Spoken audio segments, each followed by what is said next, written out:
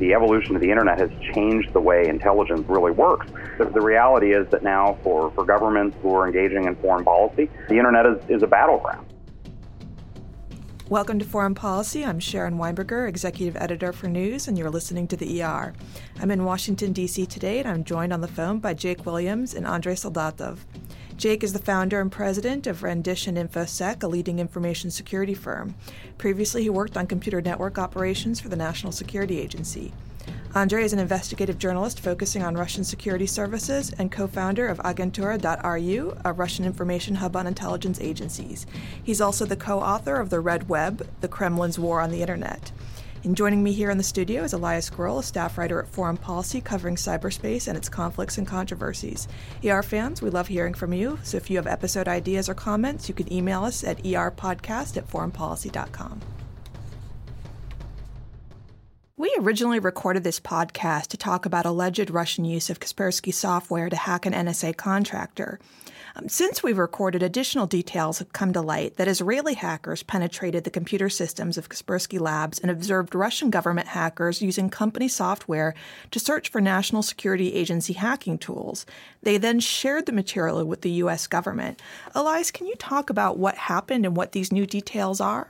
So according to the New York Times, Israeli intelligence hacked into the computer systems of Kaspersky Labs, burrowing deep into their systems in their Moscow headquarters. And as a result of that operation, they were able to observe Russian government hackers searching Kaspersky Labs systems around the world for the keywords of NSA tools to break into computer systems. Now, what they found eventually was NSA software sitting on the personal computer of an NSA contractor, and they then used Kaspersky Lab systems in some unspecified way, we don't know exactly how, to steal that information. That information included some of the most sensitive material belonging to the NSA, tools that the NSA uses to break into foreign computer systems.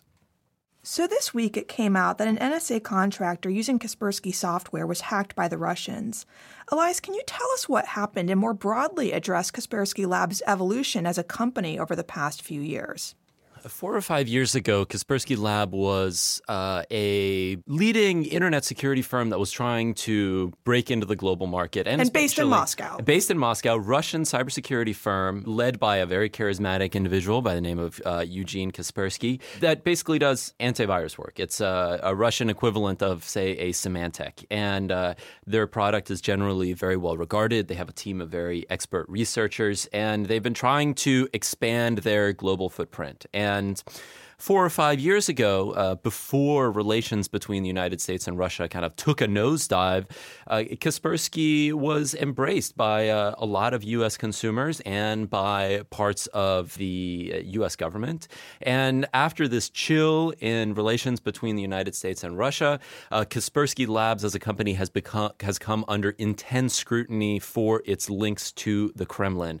Kaspersky Labs employs several individuals with experience in the Russian security services, organizations such as the FSB, the successor organization to the KGB. And U.S. intelligence officials look at Kaspersky Labs as a huge national security threat today. And when you ask American intelligence officials, well, what do you actually base this assessment on? Do you have any reason to say, this is how the Russian government uses Kaspersky in order to carry out intelligence operations or intelligence gathering? They wouldn't really say, but the reading between the lines, it was, we are really worried about this piece of software and this company, but we don't have any concrete evidence to indicate that the company has actually been used by Kremlin security services to carry out intelligence operations or intelligence gathering.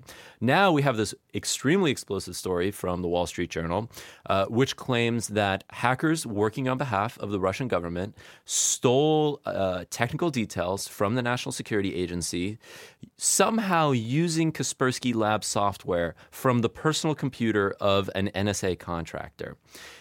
the information that was stolen includes technical data about how the national security agencies penetrates foreign computer networks. That is some of the most sensitive work that the NSA does. But this took place, what's so fascinating for me is that the events in the article took place, I believe, in 2015, and this just came out now, which immediately sort of raises, not red flags that it's untrue, but the timing of the disclosure.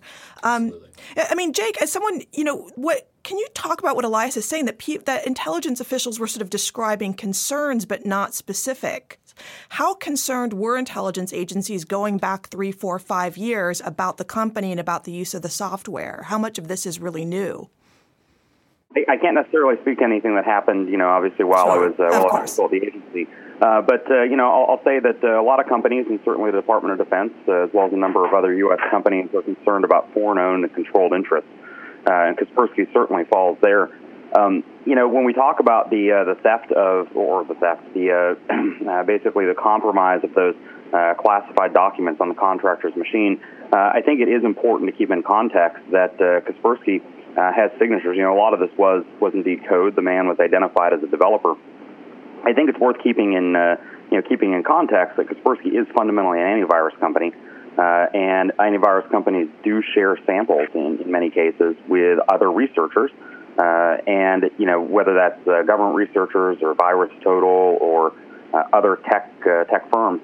And of course, if this man's a developer, it's likely that they've got some signatures for some code that they may have discovered on his machine. So, Jake, let me jump in here and ask you a quick question here, and hopefully, I want to ask you to explain a little bit more to the non-technical audience out there what the intelligence potential is of a piece of software like antivirus. Coming from a perspective of, trying to gather information, like what can you do with antivirus software, and why is Kaspersky something that the U.S. government is so worried about as a result? Can you sort of tease that out a little bit? Oh, sure, definitely. We talk about information security, right? For the lay people, we use a topic called CIA, or a mnemonic called CIA, which stands for confidentiality, integrity, and availability. Those are really the three pillars of keeping a system secure, is protecting all three of those. And an antivirus, piece of antivirus software has complete control over all three of those. Right? They can violate the confidentiality of the data, in most cases as part of legitimate scanning. Your antivirus may, and you probably agreed to this in the end-user license agreement, your antivirus will send samples to the cloud. Right? That helps protect you. It helps protect other consumers by allowing them to analyze some of this data basically off of your machine. But again, it has access, once you install it, it has access to every file on your machine. The question here isn't whether or not Kaspersky or any other antivirus, for that matter, has that specific capability to violate the confidentiality of any of those documents or any code that you happen to have on your machine. It's not a question of do they have the potential to. They absolutely do. Every one of them does. At this point, really, it's just a question of did Kaspersky do something inappropriate with those permissions. Now, Andre, you talk about Kaspersky Labs in your book and about meeting with Kaspersky. What do you make of both the suspicions of the company and also of these more recent reports of the hacking? Thanks. Okay, so I think that the biggest problem we are facing here is the problem of trust, actually, because you're absolutely right. 5 years ago, we didn't have this kind of problem, so lots of things changed. And I think the biggest problem with Kaspersky is that he is not very transparent about his relationship with the Russian security services. His line of defense for all these years has been to pretend that we are talking only about a law enforcement agency, nothing else. So he tries to say that, look, we are talking only about some cooperation in investigating some criminal acts. And of course, the FSB is much bigger, and in the first place it's a counterintelligence and intelligence agency. And given the fact that it became so exposed during the U.S. election scandal, of course we have all these questions about the nature of this relationship. And the problem is that the landscape for companies like Kaspersky company in Moscow also changed over the last, 4 years, especially after 2014. And now the Kremlin became much more demanding, and now it's time for companies to help the state in many cases. That's why it's raised so many questions. And even the legislation we have in the country for cybersecurity companies are extremely, I would say, intrusive. And it gives a lot of opportunities for the Russian secret services to have access to almost anything which is going on in these companies. For example, if you do anything in encryption, you need to get a license from the FSB. And sometimes the requirements of this license is to have FSB officers physically present in your offices. The problem is that Kaspersky has refused to talk about these things openly. So if he wants to regain the trust of his customers, especially internationally, he needs to talk about these things. He needs to answer these questions. And it's still, I think it's not his line, and he still pretends that it's all about law enforcement. Let me ask a question relating to that. I mean, obviously, Kaspersky wants to run a global company. It is not in his interest to have these doubts about him. But he's also between a rock and a hard place. He is based in Moscow, but he also wants the global market. What are his options? What could he theoretically do? Is he in a position to disclose more? Is there any way to run a global antivirus business from Moscow, or is that inherently not going to work? Well, unfortunately, it's getting even worse for him, especially after what happened last December. Last December, one of his top people, a guy who ran his cyber crimes department, actually contacted the person for the FSB in his company, got arrested and sent to jail along with his main contact in the FSB. So now we had some people sent to jail, and one of them is a Kaspersky guy. And it's a very tricky situation for Kaspersky because, officially the FSB didn't provide any reasons for their arrest, but unofficially the idea is that Kaspersky guy provided helped to provide some information to the Americans, which actually is the greatest problem now for the cyber community in Russia, because everybody understands that as a very strong message from the government to a cybersecurity community, including Kaspersky Lab, to be very cautious in all international contacts, which is absolutely unacceptable if you try to run a global company. Yeah, exactly. So you cannot run a global company if you should be cautious about your global contacts. And I think that actually right now Kaspersky is in a kind of impossible situation. He's under big pressure in Moscow. He's under immense pressure here. It's very tough for him, and I think he didn't expect these things to happen, which I think was quite strange, given that so many things happened, actually changed in Russia after the annexation of Crimea, how the climate changes, and what happened after 2016. Andrei, you mentioned a really fascinating case there. The gentleman who you mentioned who was arrested, that's, as I understand it, that's Ruslan Stoyanov, the veteran cybersecurity investigator. He worked, as I recall it, for the Russian Interior Ministry before he went to work for Kaspersky. He had his own security company that was acquired by Kaspersky. He had rolled up one of the biggest financial fraud rings in Russia with the help of the FSB. He was arrested along with his contact at the FSB, Sergei Mikhailov, and a gentleman by the name of Dmitry Dokuchayev. Well, the FSB theory is that he did something in the past, something about 2012, maybe 2014, that maybe he helped to pass on some information to the Americans, which, to be honest, nobody bought in Moscow, and it looks like a pretext just to send this guy to jail and to send Mikhailov to jail. So the real theory is that after the election, the Kremlin became so nervous because actually they didn't expect this result, and they finally understood that maybe, the situation is a bit more, tense. So maybe it's time to try to shut down all doors which might potentially lead to some leaks of information. So they just decided to put these guys to jail to prevent any kind of thing. So I think it was a kind of operation to prevent any potential leaks, rather than these people get sent to jail for what they actually did. That's interesting. Turning back to the U.S. for a second, Jake, it was a few weeks ago that DHS came out and said that government agencies can no longer buy Kaspersky software? Is that? I think that was it was a few weeks ago. Yeah, Jake, I know that you can't talk about your previous government work, but in terms of, are you surprised it took that long for that decision to be made? Well, after reading something I caught this morning from Patrick Howell O'Neill over at Cyberscoop, he's actually reporting that from multiple government sources in the FBI and NSA, that Kaspersky in 2015 was trying to make aggressive sales pitches to U.S. intelligence and law enforcement agencies to sell their back-end data. So, again, if that really happened, and I'll assume that his sources are good. I've never seen one of his stories retracted before. If that's good, then I'm amazed that it took that long. It's the first half of 2015. They're trying to sell it. And again, this is just breaking this morning, but I'd be really surprised to see, that it took that long for DHS to make such a recommendation. Well, I guess it begs the question. Elias, what is the future for Kaspersky in the United States or in the global market? Is there any way for it to sort of regain any credibility?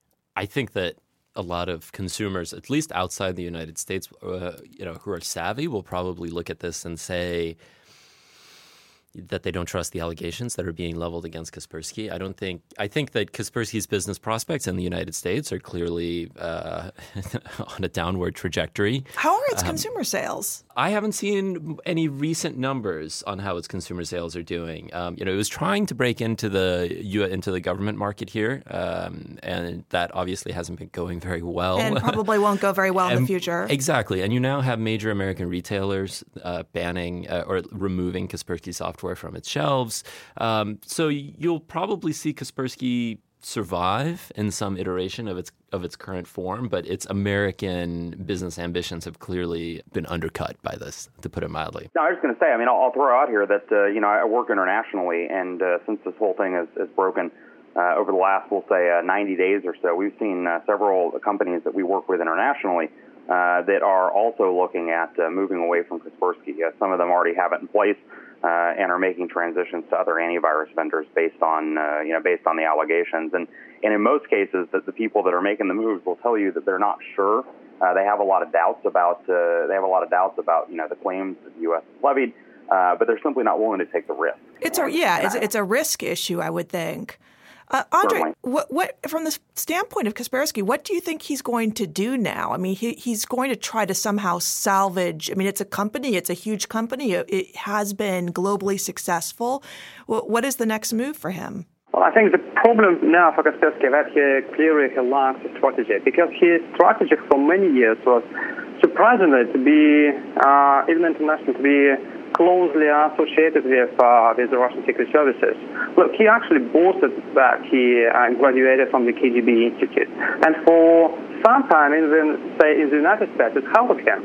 Remember that even after the annexation of Crimea, after all these awful things, the reputation of the FSB in the United States was quite high, mostly because of this story about the Boston bombings, about the FSB sending several letters to FBI and CIA with some warnings about the bombers. And actually, there was a story when in 2015, the chief of the FSB was invited to Washington to talk about counterterrorism cooperation, and the chief of FBI was not invited. So, of course, Kaspersky believes that this kind of thing could happen and could happen alone, and now this strategy completely, collapsed. So I think the problem for him is just where to find his place in these new circumstances, and I don't see that he has any new ideas. It's funny how they tried to play it off at the Black Hat convention in Las Vegas that you were at, Elias, where they tried to sort of, have the kitschy Soviet, we're going to have a party in a bar and make fun of it, and yet at the same time very cautious about speaking to the press. Tell us about what you experienced there. Yeah, this was out in Vegas during the summer. This is the big info security conference, Black Hat, where Kaspersky had a pretty small presence, but they rented out this very kitschy bar, actually called Red Square, in the Mandalay Bay, and it sort of looks like a cross between a Berlin techno club and a sort of Tsarist palace. And there they hosted hackers, gave out free drinks and some hors d'oeuvres, and But then when you go and talk to folks inside the company about, okay, well, what do you make of these allegations that are being leveled against you that you have a too close relationship with Russian intelligence services? They would say, "Oh, no, we can't possibly talk about that." They're very, very defensive. So the company, in terms of its American position, they've been in this defensive crouch in a way, and Eugene Kaspersky clearly wants that to lift. He's offered to come testify before Congress. That hearing keeps being rescheduled. It might actually still happen at some point. Rescheduled at his request or at congressional request? It's unclear exactly what's happening there. There may have been some visa problems. There are also a lot of other things going on in Congress. It's unclear exactly what's going on with that hearing, but it might still happen at some point next month. He's offered to put the code of his software up for an independent review, an audit, which, I think a lot of independent technical experts don't make too much of that because, a review of code occurs at one point in time, and what really matters is the actions of the human beings behind the code and what they do with the data that is collected. But no matter, the company is clearly trying to get out from under this shadow that has been cast on the company as a result of these suspicions, and now at least some evidence that there has been at least some use of the company by Kremlin intelligence to carry out an operation. Well, let's turn back to the Wall Street Journal article for a second. Whenever I read an article like this about an incident that took place a couple years ago that suddenly comes out in a couple outlets, I wonder, who is it that they're aiming at? And so I'm curious with this. Is it Kaspersky they are trying to undermine, or Admiral Rogers? What was the purpose of leaking these details? Now, I realize that's speculative, but I'm just curious. I mean, there's a lot of interesting threads to pull out here, right? One of them is the precarious position that Michael Rogers finds himself in, the director of the NSA. He was somebody who came into the agency with a mandate to crack down on leaks. He was the guy who was supposed to stop another Snowden. And instead, there have been multiple breaches at the NSA during his tenure. You have the contractor Hal Rogers, who's been indicted in Maryland for taking home enormous amounts of information. You have the so-called shadow brokers leak that has published NSA source code on the internet. That we still don't know where it came from. We still don't know what they came right. from. It's apparently not connected to this now third breach of yet another NSA contractor. Well, don't forget Edward Snowden. So right, exactly. Yeah. So you have this incredible problem at the agency of just individuals.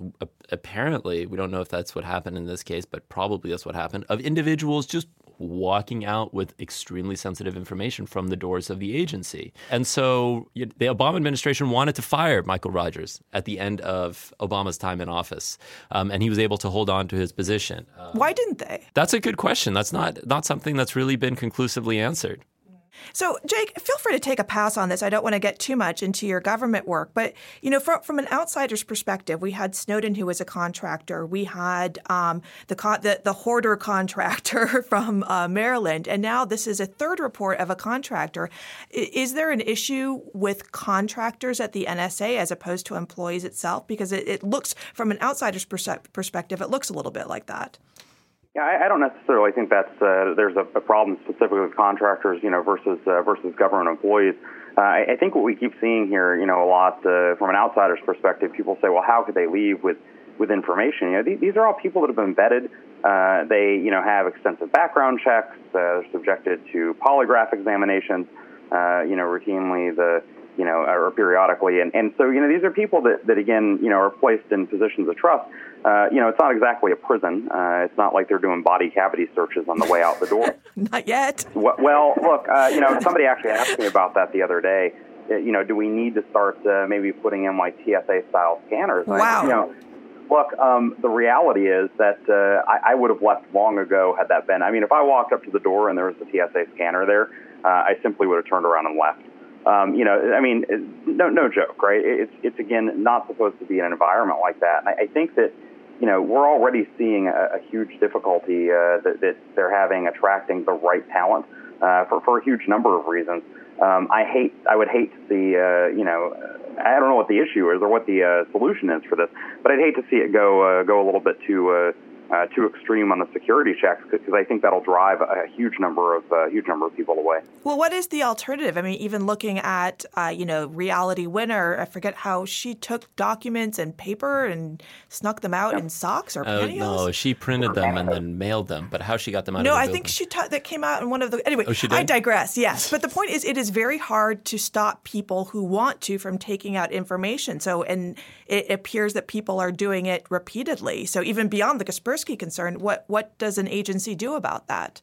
Yeah, I certainly don't have the answer. This is obviously something that we, are a conclusive answer. It's something we deal with a lot in commercial services as well. We talk about intellectual property and research and development. You can kill a company, with hundreds of employees by losing that one trade secret. So it's definitely something that we deal with a lot. I don't think anybody's got it 100% knocked out. But at the end of the day, a lot of it comes down to just trust.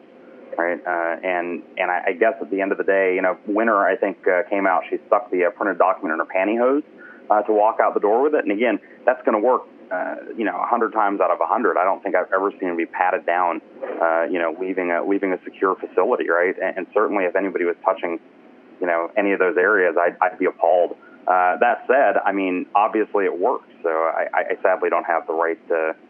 You can either go totalitarian, right, and really crack down on it, but I think you're going to lose a lot of great talent that way. Or you can try to address the actual leaks at the source through some changes in culture.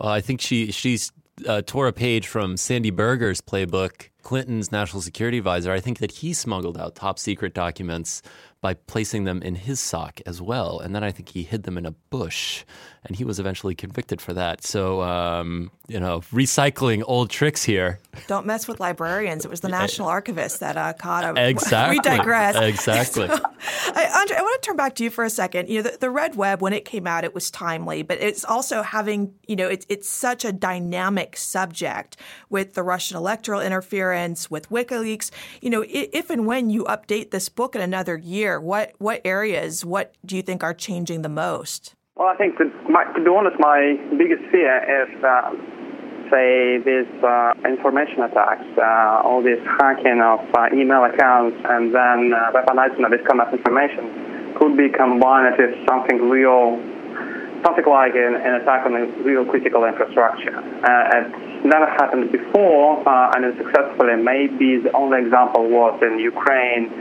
in December 2015, then hackers attacked a power plant in Ukraine. And I think if, say, we come to a moment when these two things could be combined, so an attack and then a defining of public perception of the attack, that would be something of the new stage. That would be something really dangerous. And, well, I hope it never happens, but it could be, it might be still an option, unfortunately. I've heard it said, Andre, that the Russian security services regard Ukraine as a testing ground for some of their new technologies when it comes to cyberspace. Do you agree with that assessment? And do you think that the trends we're seeing in Ukraine now of really aggressive attacks on infrastructure in peacetime, pioneered by Russian security services, do you think that is going to be used on a wider scale by the Russian security services moving forward? Well, I think it's a bit more complicated because, on the one hand, of course, lots of things might be tested in Ukraine, and they are tested there. But at the same time, everybody must understand that there is a big difference between Ukraine and the United States. Because a real attack on critical infrastructure in the West would mean a real retaliation, and everybody understands. Well, we have always boasted about how impenetrable Russia is, but everybody got this message. Obama delivered last, I think it was summer, when she said that, look, we have something on your infrastructure, just in case. And I think everybody understands that in terms of capabilities, the Western intelligence agencies like NSA, GCHQ, they have a lot, and nobody could actually possibly want to provoke a real retaliation on, say, critical infrastructure of Russia. If I can give some sense of hope, maybe. But I hope that would, prevent from something really crazy. So that was that warning. I think was the warning that Obama delivered to Putin in person at the G20 meeting in China. That was that warning, I think. And unclear if that actually made a difference in the Russian calculations. The Obama administration, officials say that after that warning, Russian attacks on American computer systems dropped off a little bit, but it seems to have almost been so late in the game as to not really have made a difference. I'm curious, Andre, what you think. What lessons has the Russian security service drawn from this operation that they've carried out against the American election? What conclusions have they drawn from it? From my conversations with people in Moscow, I would say that no, of course they understand the message and they got this message and they understood it's pretty serious, mostly because they are already quite paranoid about the American capabilities and they believe in the idea that it's the internet because it's actually an American creature. It means that and communications in Russia are mostly built on American technologies like Cisco, which makes them by definition vulnerable for, say, American penetration. That's the theory which has been promoted by the Russian secret services for at least 20 years. First time I heard this back in 1995 at the State Duma. So it's a very widespread idea, but they tried to do something. For example, last year there was a brief moment of rapprochement with China, and there was an idea, and the Kremlin played with this idea for some time, that maybe these American technologies might be replaced with Chinese technologies. But actually it's a dead end because Huawei, the biggest Chinese company, immediately offered their help, but the FSB got immediately suspicious because, well, they know that a lot of people in the West, they do not trust Huawei, but for exactly the same reason that something might be planted in this equipment. But actually, this is a big problem when you have a country which cannot produce these kind of technologies on the scale which you need for the country. I mean, and on the national level, it means that where you can look for these technologies and be completely safe.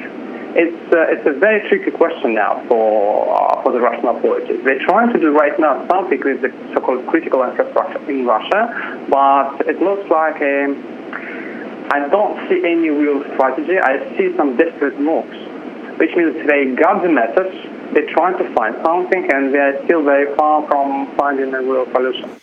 I'm wondering, Jake, if we might reflect a little bit on how far the internet has come from its early days at this point. You know, it began as this hope that it would connect the world, it would make it a better place, and that this new era of communication would usher in perhaps a new era of politics that might have been naive, but we're now in a place where trust seems to be something that is a rare commodity on the internet. I'm wondering if you can sort of reflect a little bit on, as an information security professional who's been active on the internet, since some of its early days, where do you see the internet heading at this point? Is it going to be balkanized? Are we going to be headed in a direction where everybody's just making their own servers because they don't trust anybody's products anymore? Where do you think the future's headed? So to be quite honest, there's not a lot of trust on the internet anymore, and there honestly shouldn't be.